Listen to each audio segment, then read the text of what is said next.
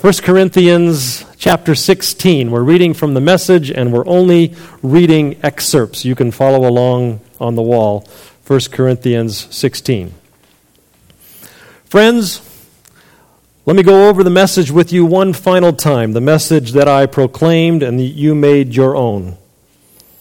The first thing that I did, implied there, is when I was with you. The first thing I did was place before you what was placed so emphatically before me. That the Messiah died for our sins exactly as Scripture tells it. That he was buried. That he was raised from death on the third day, again, exactly as Scripture says. That he presented himself alive to Peter, then to his closest followers, and later to more than 500 of his followers, all at the same time, most of them still around, although a few have since died. And that he spent time with James and the rest of those he commissioned to represent him. And he finally presented himself alive to me. Let me tell you something wonderful. A mystery I'll probably never fully understand. We're not all going to die, but we are all going to be changed.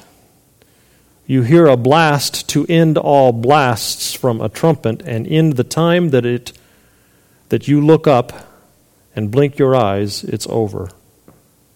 On signal from that trumpet from heaven, the dead will be up and out of their graves, beyond the reach of death, never to die again.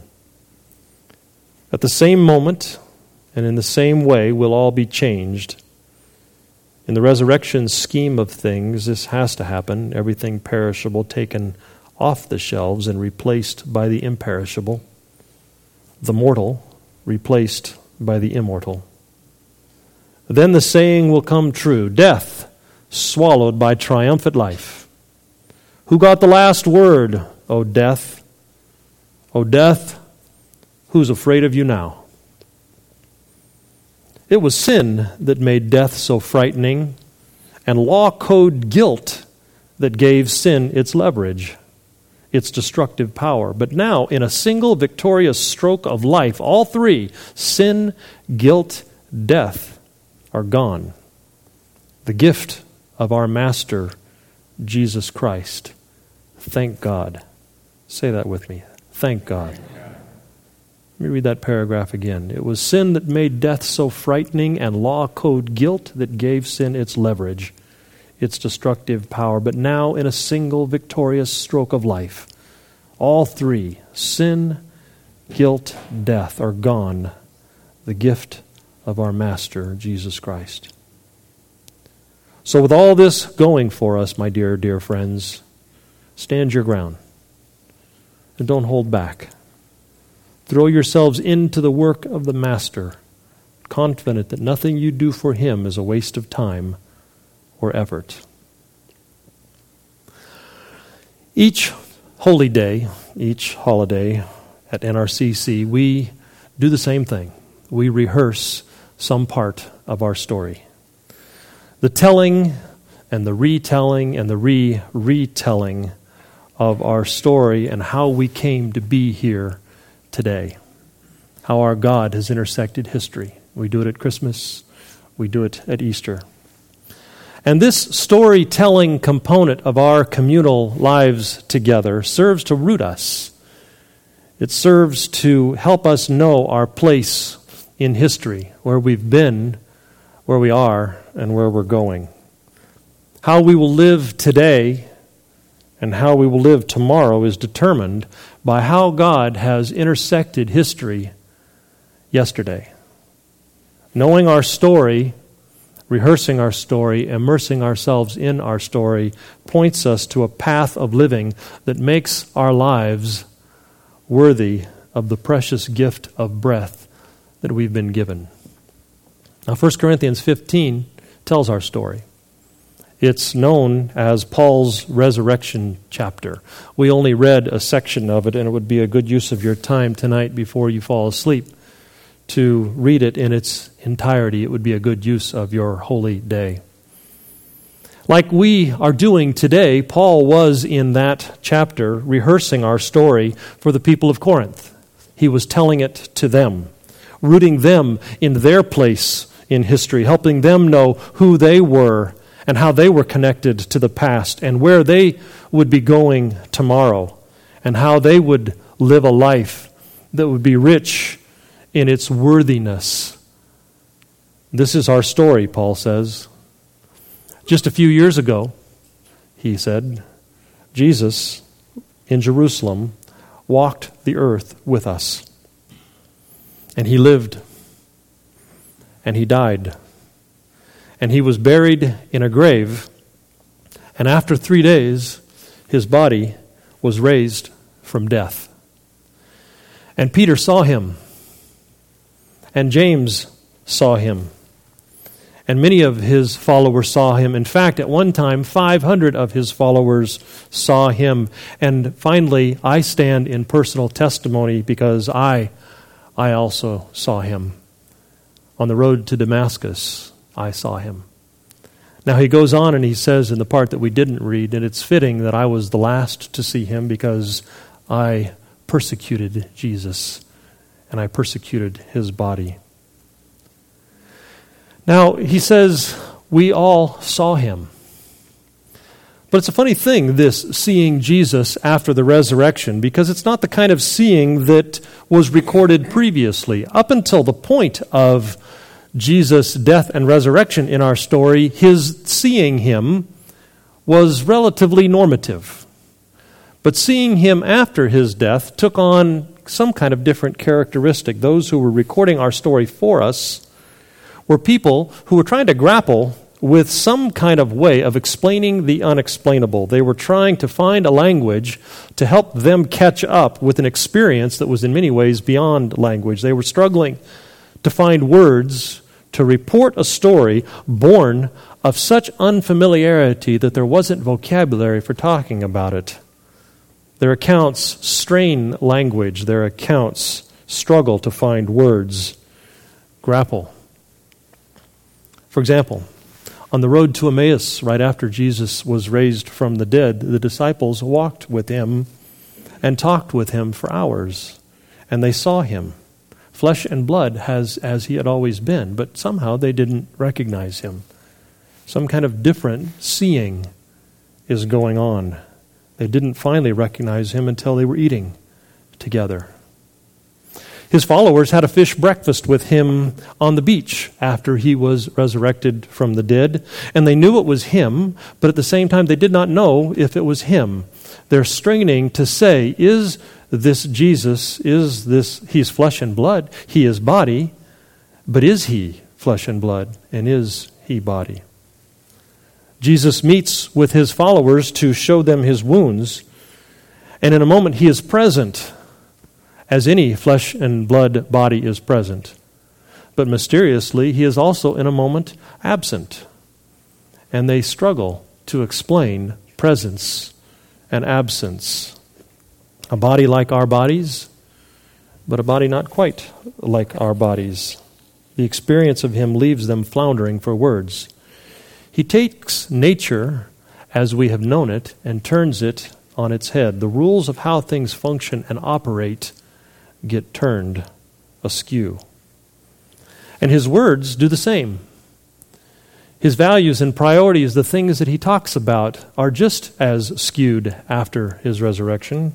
For example, he tells his followers, I have now had victory over death, and I share with you, and I give you that same authority, and that same power to join me in this victory over death. And then after giving them the power over the grave and giving them the power over death, he turns and says, and by the way, Peter, your future will involve being tied up and killed. And so there is this sense that Jesus is one way and Jesus is in another way, and the accounts of those who record our story are struggling to deal with the strangeness of these events. It's an account that is filled with wonder, an account that is filled with overwhelming change, an account that strains in its efforts to explain what's going on. Jesus radically altered reality as we understood it.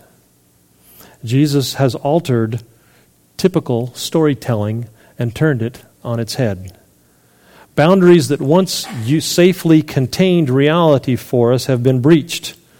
And now our language is limiting. We don't know what to do outside the breach. Storytelling has become for us problematic. It's a strange series of reality-altering events, and this is our story. Now, Paul acknowledges how strange this story is, how crazy, in fact, it is. He says, this story, it makes us a laughingstock. This story makes us fools. We seem, when we tell this story, to be unwise. We seem to be foolish. We seem to be weak. But this is what happened. This is what happened. Jesus died. Jesus was buried. Jesus was raised. And we saw him. I barely know how to recount this story to you, he says. I don't know how to tell it to you. I don't know what it was when I saw Jesus. The light came. I was knocked off my donkey. I don't know how to explain to you, but though this is outside the limits of my experience, though this is outside the abilities of my language, this is our story. And this strange story has profoundly changed human history and has profoundly changed human reality for thousands of years now.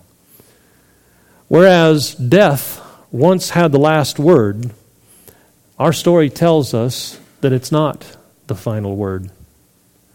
Whereas death once held dominion, Jesus' defeat of it has changed everything. And our storytellers are straining to explain to us exactly how it changes everything, but somehow death and failure and weakness and shame and guilt, these things are no longer the final authority.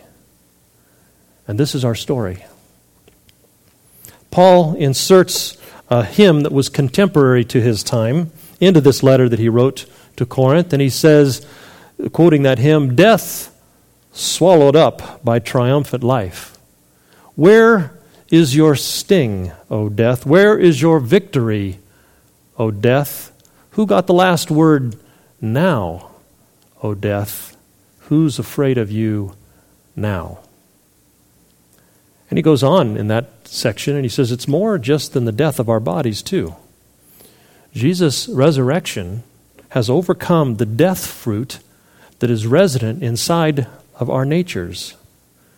In rising from the dead, Jesus has opened a door for us. A door from the perishable to the imperishable.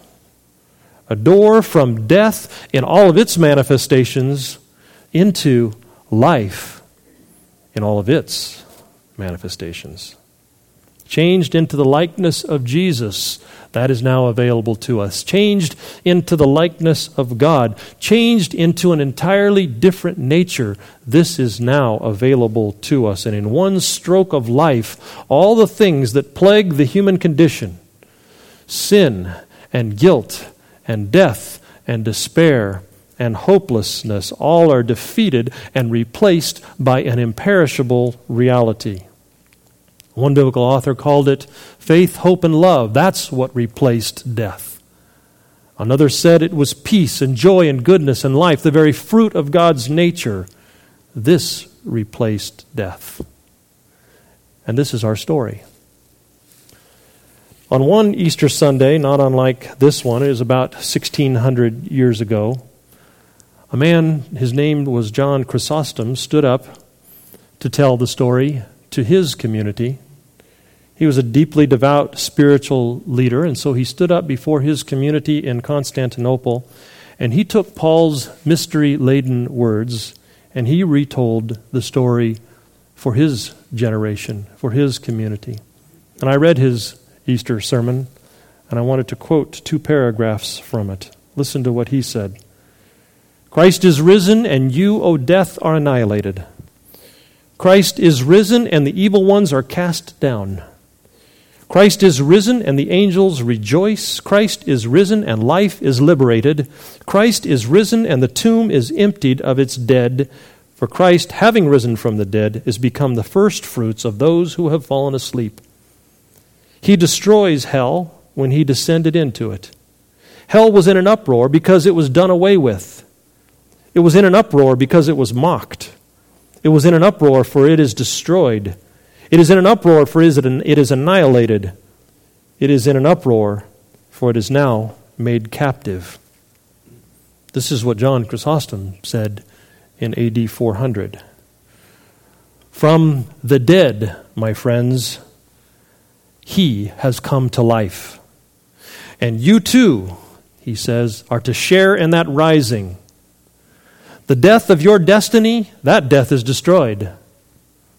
The death of your true nature in God, that death is destroyed. The death of your body, the death of your future, that death is destroyed.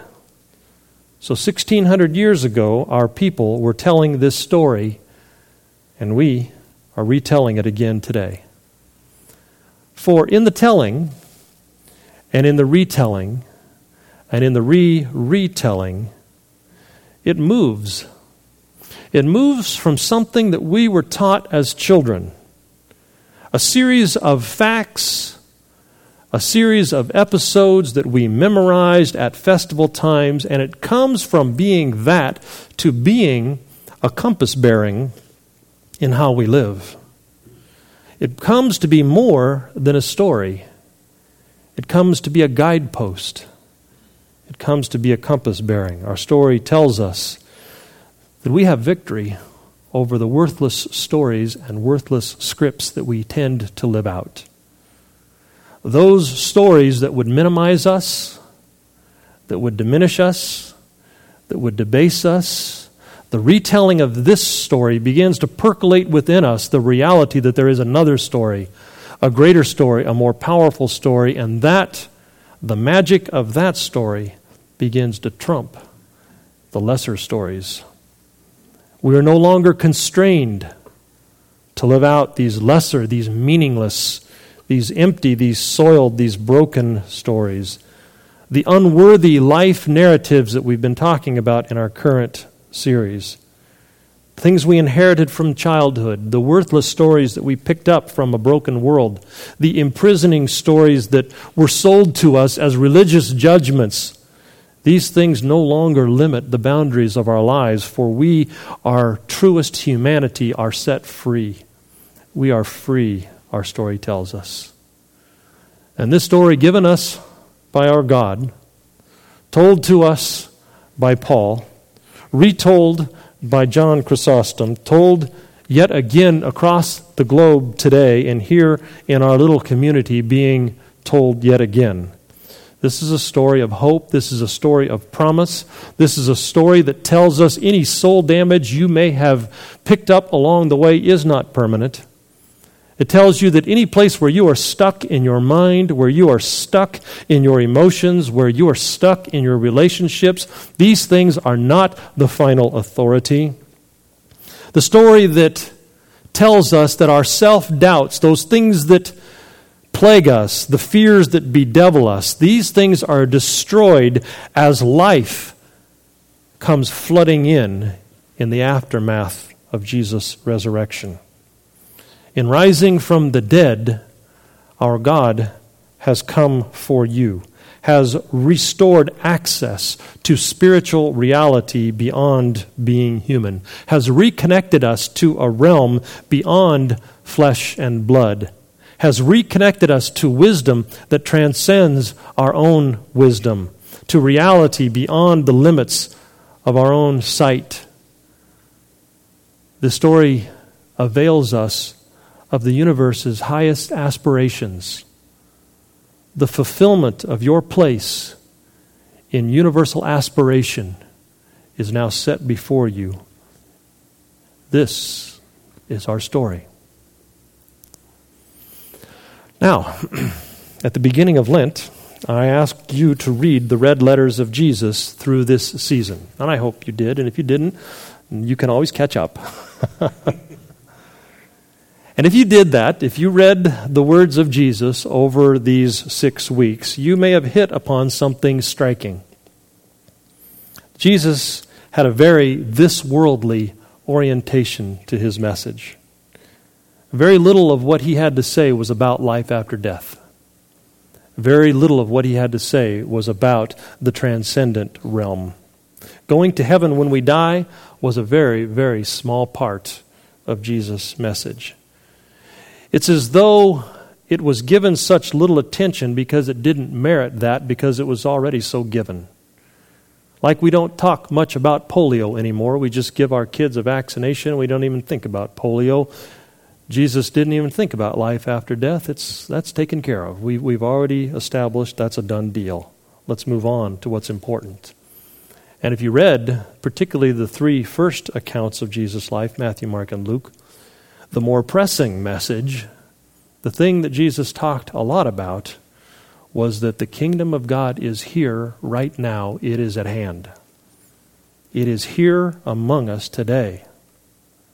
God's life in the resurrection of Jesus has taken a new beginning, and that beginning is among us now. So rise up and take your place in this new world order. Jesus is risen. His followers have a job to do. So go forth. Establish God's new world where you live right now, today. Give birth to the life of heaven on this earth right now. This is the message of Jesus. Don't focus so much on leaving this earth and going to heaven someday. Don't think so much about departing this planet for the greater realm of paradise sometime in the future. No, instead, start the process of making the kingdom of heaven on this earth right here among us now. Colonize earth with the civilization of heaven. That's what Jesus was teaching us in the Lord's Prayer. He said, your kingdom come, your will be done on earth, right here, right now, just as it is in that transcendent realm of paradise. So draw upon the redeeming power of Jesus that was won for you at the cross, and go forth with a mission. Your home is to be a colony of heaven on earth. The friendships in the workplace are to be colonies of heaven on earth. Your long-term friendships, lifelong friendships, colonies, outposts of heaven. Your newly emerging friendships, transformed to be heaven-like, built on the values of the kingdom of God. Now, in this, Paul's resurrection chapter that we looked at this morning, he extols the wonders of resurrection. He inserts a hymn of hope that has become so used at funerals because it infuses with hope of death being defeated. Death, where is your sting? Death, where is your victory? Death, swallowed up in life, swallowed up in hope. Now, we could anticipate that he would end this chapter by saying, well, then let's celebrate the great future that awaits us when we leave this earth and go to heaven. But that isn't how he ends this chapter. Not at all. He ends this chapter by telling us to get to work. He ends this chapter by saying, stand your ground now and complete this story. Throw yourself into the work of Jesus. Don't hold back. Go forth and transmit the kingdom of God where you live. Help the kingdom come here on earth, right now. And then he concludes by saying, nothing you do that advances the kingdom of heaven will be a waste of time. I don't know what happens at the end of life. I don't know what happens at the end of time. I don't have a clear picture. I used to have it all theologically figured out. I don't have that anymore. I just have this internal, vague sense that is intensified that it is good. And it is of God, and it fulfills the deepest yearnings of our beings. But when all is said and done, and time comes to an end, when the trumpet sounds, or when the final resurrection occurs for you personally or for the planet collectively, this is clear. Everything that we have done to advance the kingdom of God will emerge as the centerpiece of the new creation. I had a dear, dear professor when I was in seminary. He kind of adopted me, and his wife adopted me, and they were in their 70s, and they would have me over to the house to do work on their house and then eventually just to be together. And she had a cross stitch in her kitchen, and it was these words. It said, "Only one life will soon be past, and only what's done for God will last." And I was young and full of energy, and I thought, oh, how quaint. But as I've gotten older, I've come to think, how profound. Only one life we are afforded. There's a limited number of breaths that we will be allowed to take. And so much of what we do with the calories of energy that we take in when we take in our food burns. So much of what we do was urgent but not important. Only one life will soon be past. Only what's done for God will last. Everything that we do to advance the kingdom of God lasts through the transition from now to transcendence. Everything that we do to advance the new creation goes with us as we make this migration. History at that point will revolve around and culminate in what we have done in our role as builders of the kingdom of God. At the first Easter, God launched on an unsuspecting world His redemption initiative, His renewal initiative, His transformation initiative, His healing initiative, the rebirth of the entire world, the re-civilization of culture, the changing of the arts, of the sciences, of business, along patterns that mimic the values of the kingdom of God. And then He called you and He called me to be agents of His new initiative. Those who name the name of Jesus, whose lives are now being saved by Jesus Christ, the Easter message is for us one of mission. Love and joy and goodness and kindness are ours to carry onto the earth. Caring for the outcasts, lifting up those who were downtrodden, binding the wounds of those who have been wounded, feeding those whose hearts are hungry, whose souls are hungry, whose bodies are hungry. This is the message of Easter to those who are followers of Jesus Christ. Every act of selfless kindness, every loving deed done empowered by the indwelling Spirit of God, every effort to establish justice, every effort to make peace among alienated parties, every time we minister healing to a person, every time despair is challenged by comfort, every time it is challenged by courage or simply being together, every time encouragement is given to leave behind a lesser story and to embrace a more noble one, every time that happens, Jesus' resurrection is being honored, for the purpose of Jesus' resurrection was to establish the kingdom of God on this earth. And every time we respond in obedience to that, God's plan for this created order is being fulfilled. And the resurrected Christ empowers His followers to do this work. We are empowered to be bearers of His love. We are empowered to be soul healers in His name. We are empowered to work for justice and peace on our part of the earth. Throughout history, followers of Jesus have made an outrageous claim. They have claimed that they have met with the living Christ. They have claimed that when they met with the living Christ, they experienced something of His forgiving love.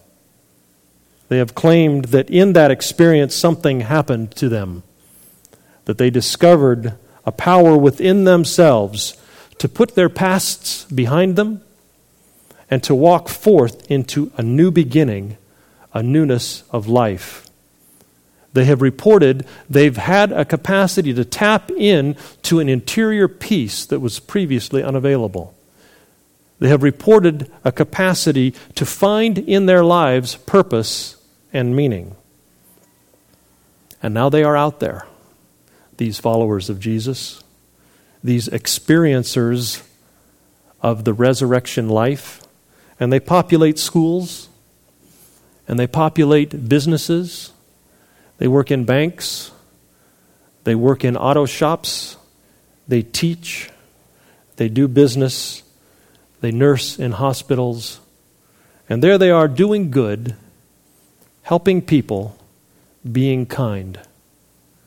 And there they are, empowered by the indwelling life of God, forming the earth into the kind of place God has in mind. And as they do this, they trace their impetus to something that happened to them when they encountered the living Christ.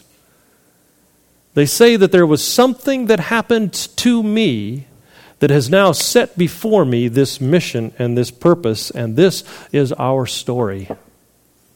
We encounter the resurrected Christ, and we go forth in the power of that resurrection to establish the kingdom of heaven on this earth where we live. Perhaps you've forgotten this part of our story, and so we retell it, and we remind ourselves this Easter. Easter is about new life being formed in God's people. Easter is about new life then being offered on the earth. Jesus defeated death by love, and he now calls each of us by name, asking us to do the same, to defeat the death fruit that is so present on our earth with the resident, empowering love of the Spirit within us. And he invites us to a new life here and now, as well as forever. And then he commissions us, saying the same thing that he has said to his followers throughout the centuries. Follow me. There's a mission set before us. Follow me.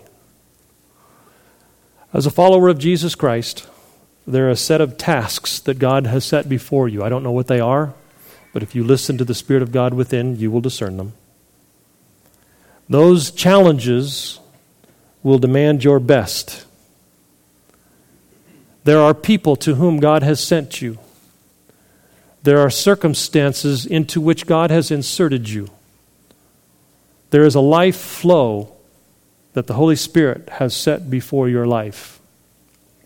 And those circumstances, those people, that life flow are changed by your presence.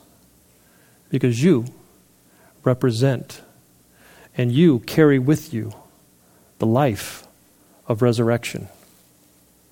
And as you step into those circumstances, they are changed by the Spirit of God that indwells you.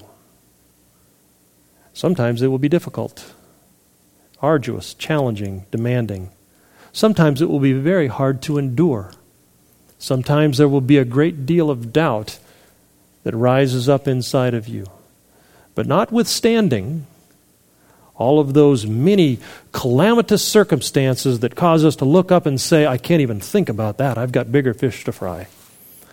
Notwithstanding the insecurities that bedevil each one of us and tell us, I could not possibly be the agent of God. Notwithstanding the dirty little secrets that you have that you haven't told anybody that are completely covered under the cross of Jesus and don't matter even a whit. Notwithstanding any one of those things that would thwart your purpose, there is set before you a mission, and there is set within you the indwelling Spirit of God as a companion.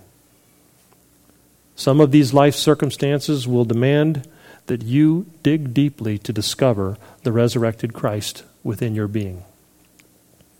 Some of these circumstances will be so challenging that you will have to go back and revisit what it is that love and grace and redemption truly mean. You will be driven to go back and re-experience the resurrection life of Christ. and you will be forced to rediscover the deepest realities. And then when you do, there's a world that is waiting for the gift that you will have to give of your new discovery. When you discover the new dimensions of Christ, the new dimensions of love, the new dimensions of grace and forgiveness, there is a world awaiting the gift of you giving what you have received. And if you forgot this part of our story, be reminded this Easter morning. Lord, I pray that you would minister the fire of calling to our hearts. Lord, I ask that you would minister the fire of calling to our hearts.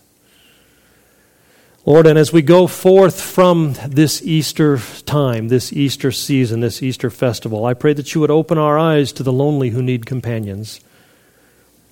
You would open our eyes to the wounded who need healing, that you would open our eyes to the spiritually hungry who need meaning, that you would open our eyes to the relationally fractured who need friends. And I pray for this community that you've given me to love, that you've given me to lead. Lord, I pray that we would stand before you, fully embracing the mission that you have set before us. That we would go forth as your people to establish your kingdom here on earth as it is in heaven. I pray that you would ignite within us resurrection power, and that you would empower within us this passion to serve others with the very nature of our God. Lord, I pray for these your people on this your day. In Jesus' name, amen. Now, if you